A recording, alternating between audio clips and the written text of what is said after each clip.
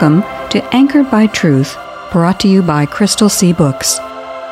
In John 14:6, Jesus said, I am the way, the truth, and the life. Our goal is to encourage everyone to grow in the Christian faith by anchoring themselves to the secure truth found in the inspired, inerrant, and infallible Word of God.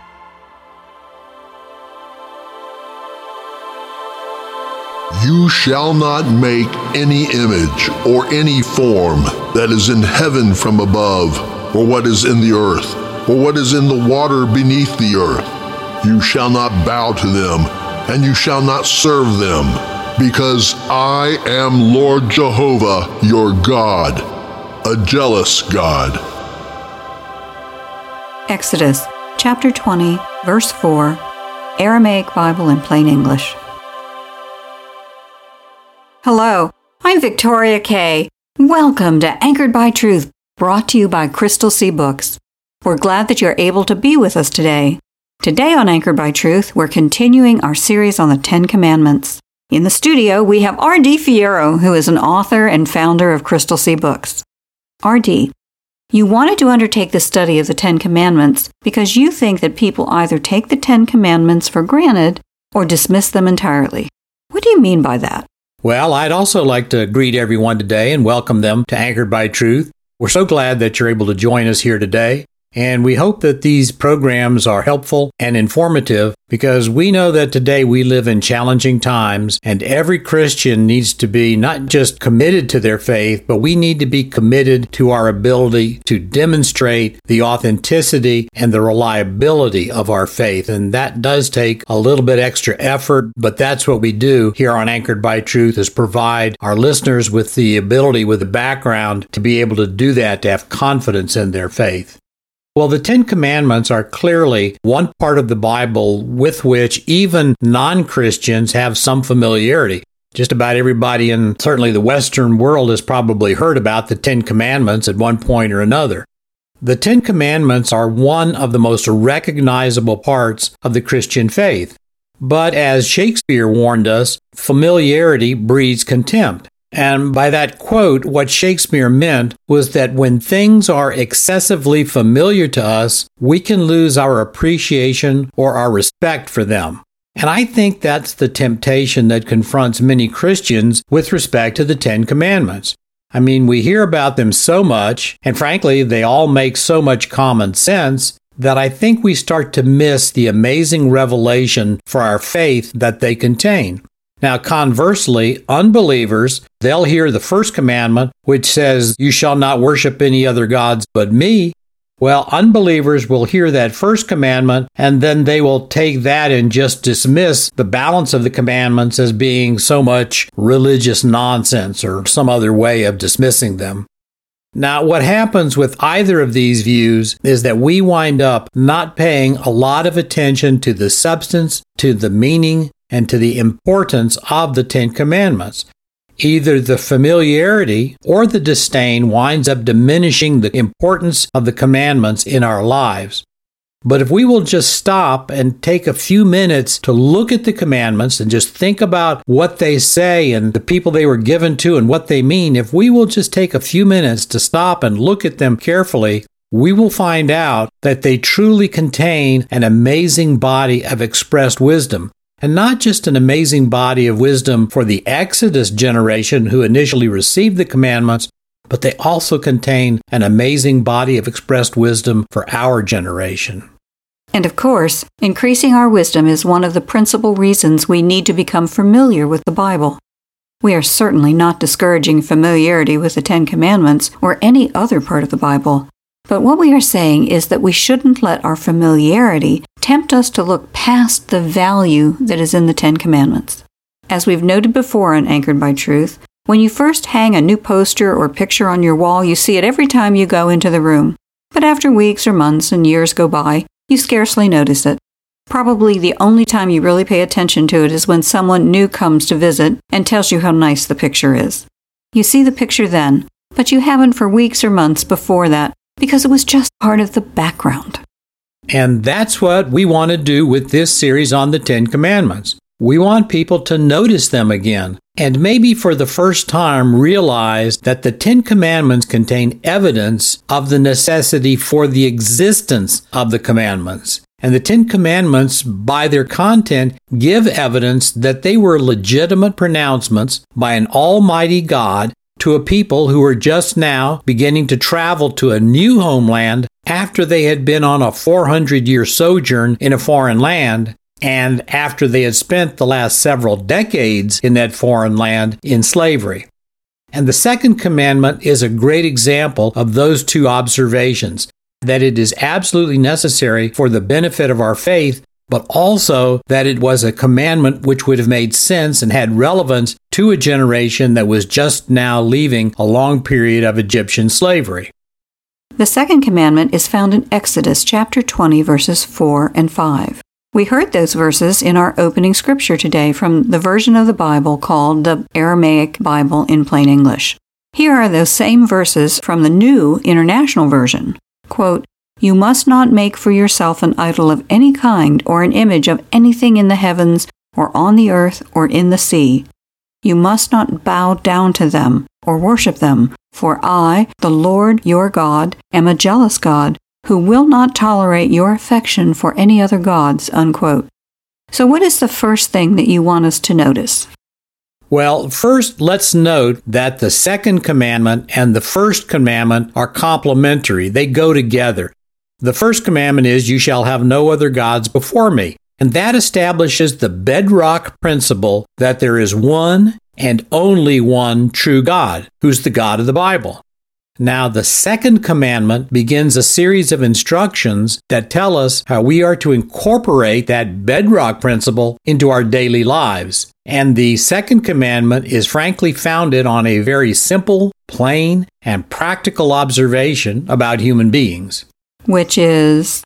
That human beings are visual creatures. Now, we have 5 senses: sight, touch, taste, smell, and hearing. But unless someone loses their sight, someone who is blind, the vast majority of people in the world probably learn the most about the world around them through their sight. Or said slightly differently, and maybe a little bit ominously, our eyes can get us into more trouble than our other 4 senses put together. Well, that thought deserves a big amen. And the Bible even points that out.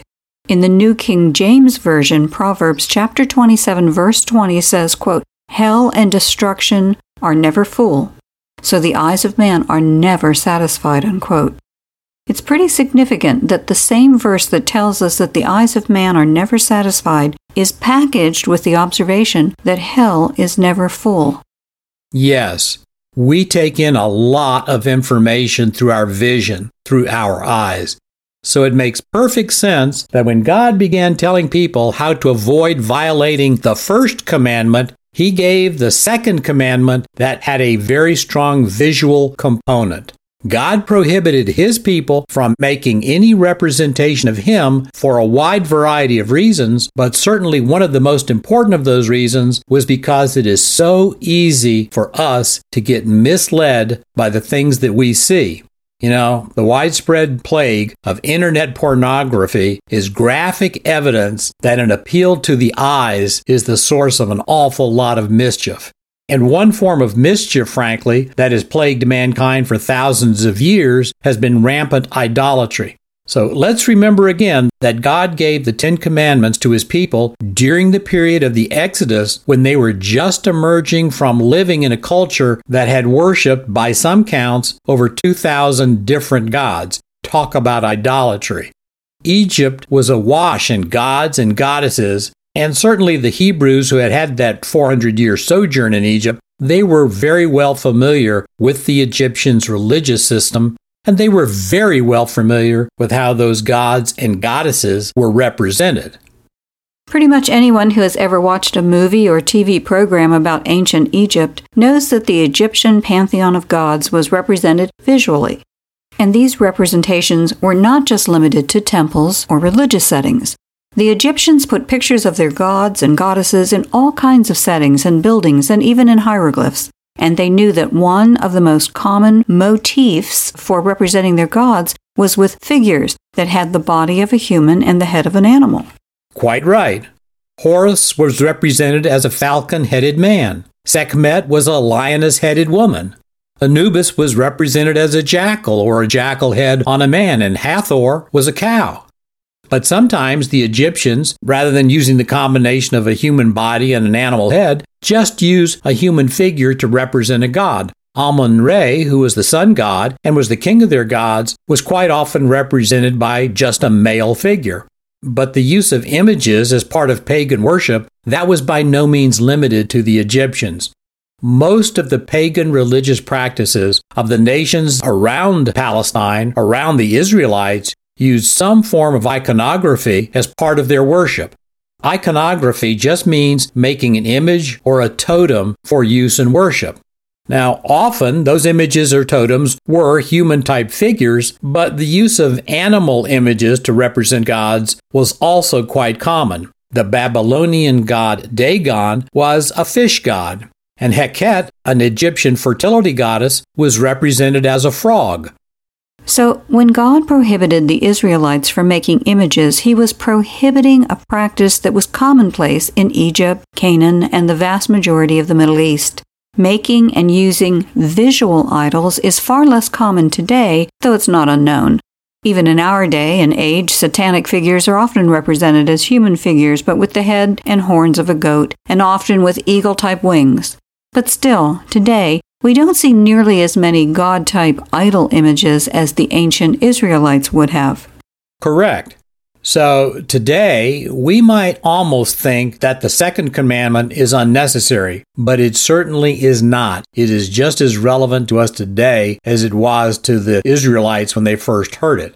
Because one of the other functions of the second commandment is to remind us that God must not be represented by any kind of image, because God cannot be represented by any kind of image or a statue or a figurine or anything that is tangible or visible. Now, it would be impossible for any human being to create an image of God, because no human being ever has or ever will see God, or at least we're not going to see God until after Christ returns and we have the New Jerusalem and the new heavens and the new earth as it's described in the book of Revelation, chapters 21 and 22. The first reason human beings cannot make a representation of God is covered by 1 Timothy chapter 6, verse 15. The New International Version of that says, quote, "The King of Kings and Lord of Lords is immortal and lives in unapproachable light, whom no one has seen or can see," unquote. So Paul tells us that no one has ever seen God or can see God. This is particularly significant coming from Paul, who at one point in his life had been, quote, "caught up to the third heaven," unquote. We learn that from 2 Corinthians chapter 12, verse 2. A common interpretation of the term, quote, "third heaven," unquote, is that the first heaven is the sky where the birds fly. The second heaven is what we call outer space, where the stars and the stellar bodies exist. And the third heaven is the heaven which contains the throne of God. So if Paul, who had been transported either by vision or physically to the third heaven, said no one can see God, Paul would know what he was talking about. Furthermore, we know from John 4:24 that God is spirit. The New Living Translation puts that verse this way, "For God is spirit, so those who worship him must worship in spirit and in truth." So we can add to the fact that any time we start to create an image or a sculpture in an attempt to represent God, we can add the fact that in order to even begin to create an image or a sculpture, we have to have some kind of a physical image to work from. Well, in God's case, there is nothing physical to work from. There's nothing physical to begin with. God is spirit, not physical. Now, a word of caution here. We sometimes use the word spirit as a synonym for the word ghost, and we tend to think of ghosts or spirits as being sort of wispy, flimsy bits of semi-transparent puffs of smoke. To us, spirits and ghosts are ephemeral. They're insubstantial. So when we hear that God is spirit, we might somehow get the impression that God is kind of like a hologram, something you can see, but you can sure put your hand right through it. Well, nothing could be further from the truth. We think of the universe we can see and touch and our world as being solid. In actuality, most atoms are small bits of matter separated by a lot of space. But to us, our world is real, and we think of the spirit realm as somehow being unreal.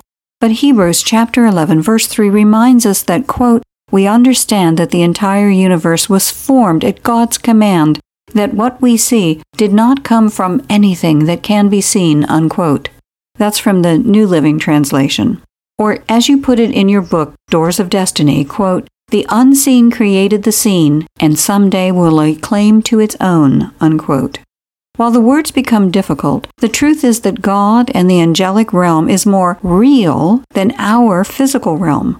The point is, we must guard against the temptation to think of God, who is a spirit, as someone being less substantial than our tangible world. God is immeasurably more substantial than anything that exists in our universe. Right. So those are two simple reasons why human beings are incapable of creating any kind of a meaningful representation of God. No one ever has or ever will see God, and we have no way in our physical world of portraying a spirit meaningfully.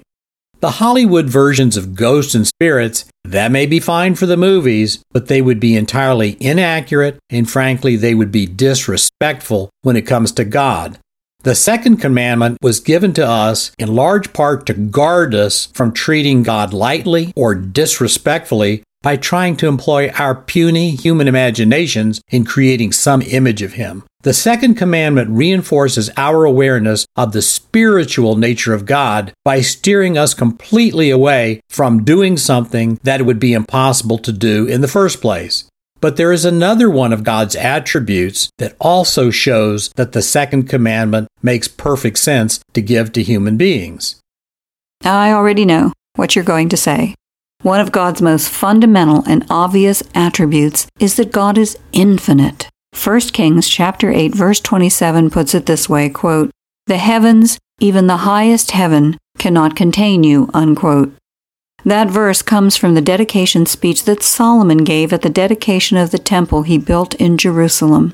Solomon, the wisest man who ever lived, felt compelled to acknowledge God's infinitude even as they had just built a magnificent building to honor God's majesty. Yes, God is infinite. Now that's a way of describing God by saying what God is not. God is not finite. But if you tried to make an image, whether it was by drawing or sculpting or any other way of creating an image, the first thing you have to do is decide where to start.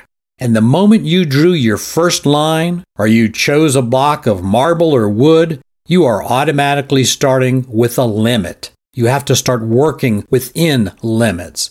But God doesn't have any limits, other than those that come from His own righteous character, and those, quote, limits certainly have nothing to do with anything physical. As human beings, our minds can't even conceive of the infinite really meaningfully. We are finite, and we can't escape our finitude. So just to make sure that we don't drift to any sinful impulses into thinking about God, just to keep us away from those sinful impulses, God said to us through the second commandment, don't try to make an image of me. It would be impossible to begin with, and any attempt you might make to make an image of me will only demean my majesty. God was trying to keep us well away from the sinful impulses that inhabit our hearts so easily. And God also wanted to prevent another temptation, which was common in the ancient world, which was to assign a form of divinity to an object or creature. Many of the ancient cultures worshipped stellar objects, such as the sun or the moon. Among the Canaanites, Shemish was the sun god, and Yareh was the moon god. Baal was the storm god, and Yam was the sea god. And we have already talked about the fact that some cultures used living creatures as representations of their gods or goddesses. But again, doing anything like this would make all the same errors that we have already discussed. Yes. Now, in man's limited mind, some man might envision the sun, which is very impressive, and it's a life-giving, stellar body. You can see how some people might say, oh, that may be divine. And that's how some ancient peoples viewed it. But in the Bible, the sun is just another created object, and it's fully subject to God. God certainly didn't need the sun for his creation. God created both light and life before he made the sun the source of life for the earth. Well, in many pagan mythologies, the sun was the master, but in the Bible, the sun is always just another one of God's servants. The second commandment helped the Hebrews who were coming out of being immersed and surrounded by a pagan culture, hundreds of gods. The second commandment helped the Hebrews not to bring the errors of that pagan society with them. And that's one of the reasons God gave the Israelites those commandments at the start of their journey to the Promised Land. God wanted them to begin this new stage of their national development on the right foot. The Ten Commandments are initially contained in chapter 20 of Exodus, which is the second book of the Bible. Then, they are repeated almost identically in chapter 5 of Deuteronomy, which is the fifth book of the Bible. The Bible has 66 books, so both the giving of the commandments and their reinforcement are fairly early in the revelation of Scripture. And it is interesting to note that throughout the rest of the Scripture, you never see the second commandment violated. We have several descriptions of incidents where men were given visions that included some sort of divine encounter or even a divine figure on a throne. But there is never any attempt in any of those inspired reports, any attempt to describe the being on the throne. As Paul said, the most we ever get is some kind of an image of a person that is obscured by transcendent light. Yes. We have descriptions of what you might call the throne of God in Isaiah chapter 6, Ezekiel chapters 1 and 10, Daniel chapter 7, and in Revelation chapter 4. But in none of those encounters does the inspired biblical writer ever attempt in the least way to describe the person that they see in their vision. Daniel chapter 7 verses 9 and 10 are good illustrations of what we're talking about. Quote, I watched as thrones were put in place, and the Ancient One sat down to judge. His clothing was as white as snow, his hair like the purest wool. He sat on a fiery throne with wheels of blazing fire, and a river of fire was pouring out, flowing from his presence. Millions of angels ministered to him. Many millions stood to attend him. Then the court began its session, and the books were opened, unquote. That's from the New Living Translation. And you followed that pattern when you wrote your throne room scene from your allegorical adventure book, The Prodigal's Advocate. Here's what you wrote, quote, there was a royal figure on the throne. At least that's how I thought of what I saw. Of the royalty, I had no doubt. But to call the one I saw a figure is another injustice. The person I beheld was so infinitely glorious that he overwhelmed my mind merely by his presence. I suppose you might say he appears in some ways to be in the center of a cloud of radiant white light, but that would be like comparing a candle flame to the sun, unquote. Yes. It wouldn't be just wrong to describe God in his essence, but it would be blasphemous. And that's something when I wrote Prodigal's Advocate, I definitely wasn't going to do. But God obviously felt as he unfolded his revelation through time and through Scripture that it was important to give human beings enough of a glimpse of his majesty and glory to let us know that there is an awfully good reason he put the second commandment in place to begin with. And you know, it's interesting to note that when the second person of the Trinity took on a human nature and body through the incarnation, well, that human body could obviously be seen, could be touched. So obviously people who saw Jesus knew what Jesus looked like, but there are still no descriptions of Jesus, of his body, his face, his features in Scripture. We have 4 Gospels about the life of Jesus, and there were other people like Stephen and the Apostle Paul who saw the risen Christ, but not a single inspired Bible writer or reporter ever attempted to describe what Jesus looked like. That's something we should think about. In just about every book you ever read, the first thing the author does is tell us what the hero or heroine or villain, for that matter, looks like. But no Bible writer throughout the Gospels or the New Testament ever tried to tell us anything about the appearance of Jesus.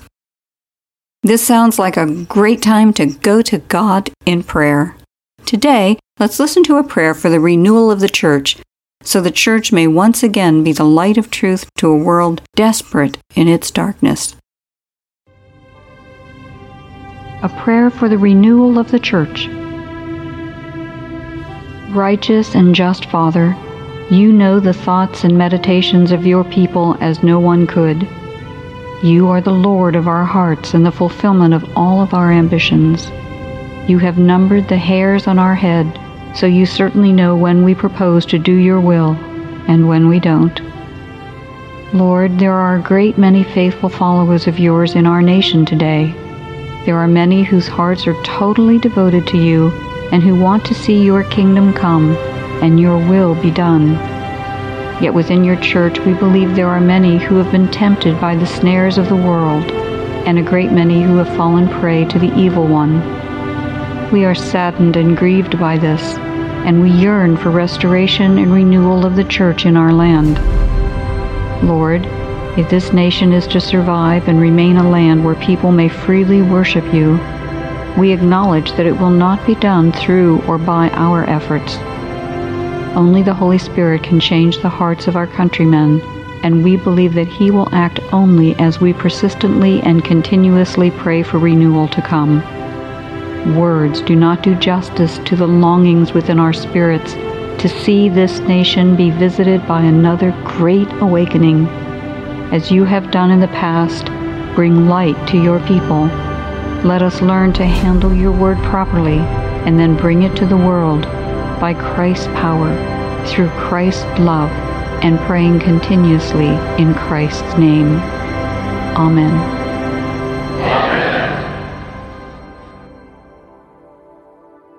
Is the Bible important in your life?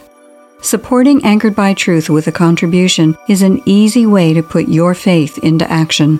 The opportunity to help is available at crystalseabooks.com. How wonderful would it be for Jesus to commend us because we made His Word a priority in our lives and giving. We are grateful for your support and partnership. We hope you'll be with us next time, and we hope you'll take some time to encourage friends to tune in also, or to listen to the podcast version of this show. If you'd like to hear more, try out crystalseabooks.com, where we're not perfect, but our boss is. And for those of you who need that website one more time, that's crystalseabooks.com. Crystal, Crystal, CSEA, and books, BOOKS.com. Thank you for your support. Are you hungry for truth? Most people are today. Between changing social standards, cultural chaos, and denominational deviance, confusion is sweeping our community like a tsunami. Will we be swept away, or will we be anchored by truth? At Crystal Sea Books, our passion is the Bible. The Bible came from the mind of God. The words of God are powerful in truth and love. God will give us peace and strength as we honor His Word. At Crystal Sea Books, we believe the Bible can be a dynamic part of adventure stories, lyrical rhythms, and even humor, as well as inspire our prayers and meditations. That's why Crystal Sea Books is so pleased to offer an all-ages adventure story, Doors of Destiny, a choice orb tale. Many readers have compared the adventure and engagement of Doors of Destiny to the timeless treasures of C.S. Lewis's Chronicles of Narnia. And getting a copy of Doors of Destiny couldn't be easier. Just go to crystalseabooks.com and use the link. That's crystalseabooks.com. In Doors of Destiny, the Bible's timeless wisdom is captured in an amazing adventure story that is suitable for all ages. Build your faith as you travel highways and byways that are found beyond the veil of eternity. Get your own copy of Doors of Destiny today. At Crystal Sea Books, We're not perfect, but our boss is.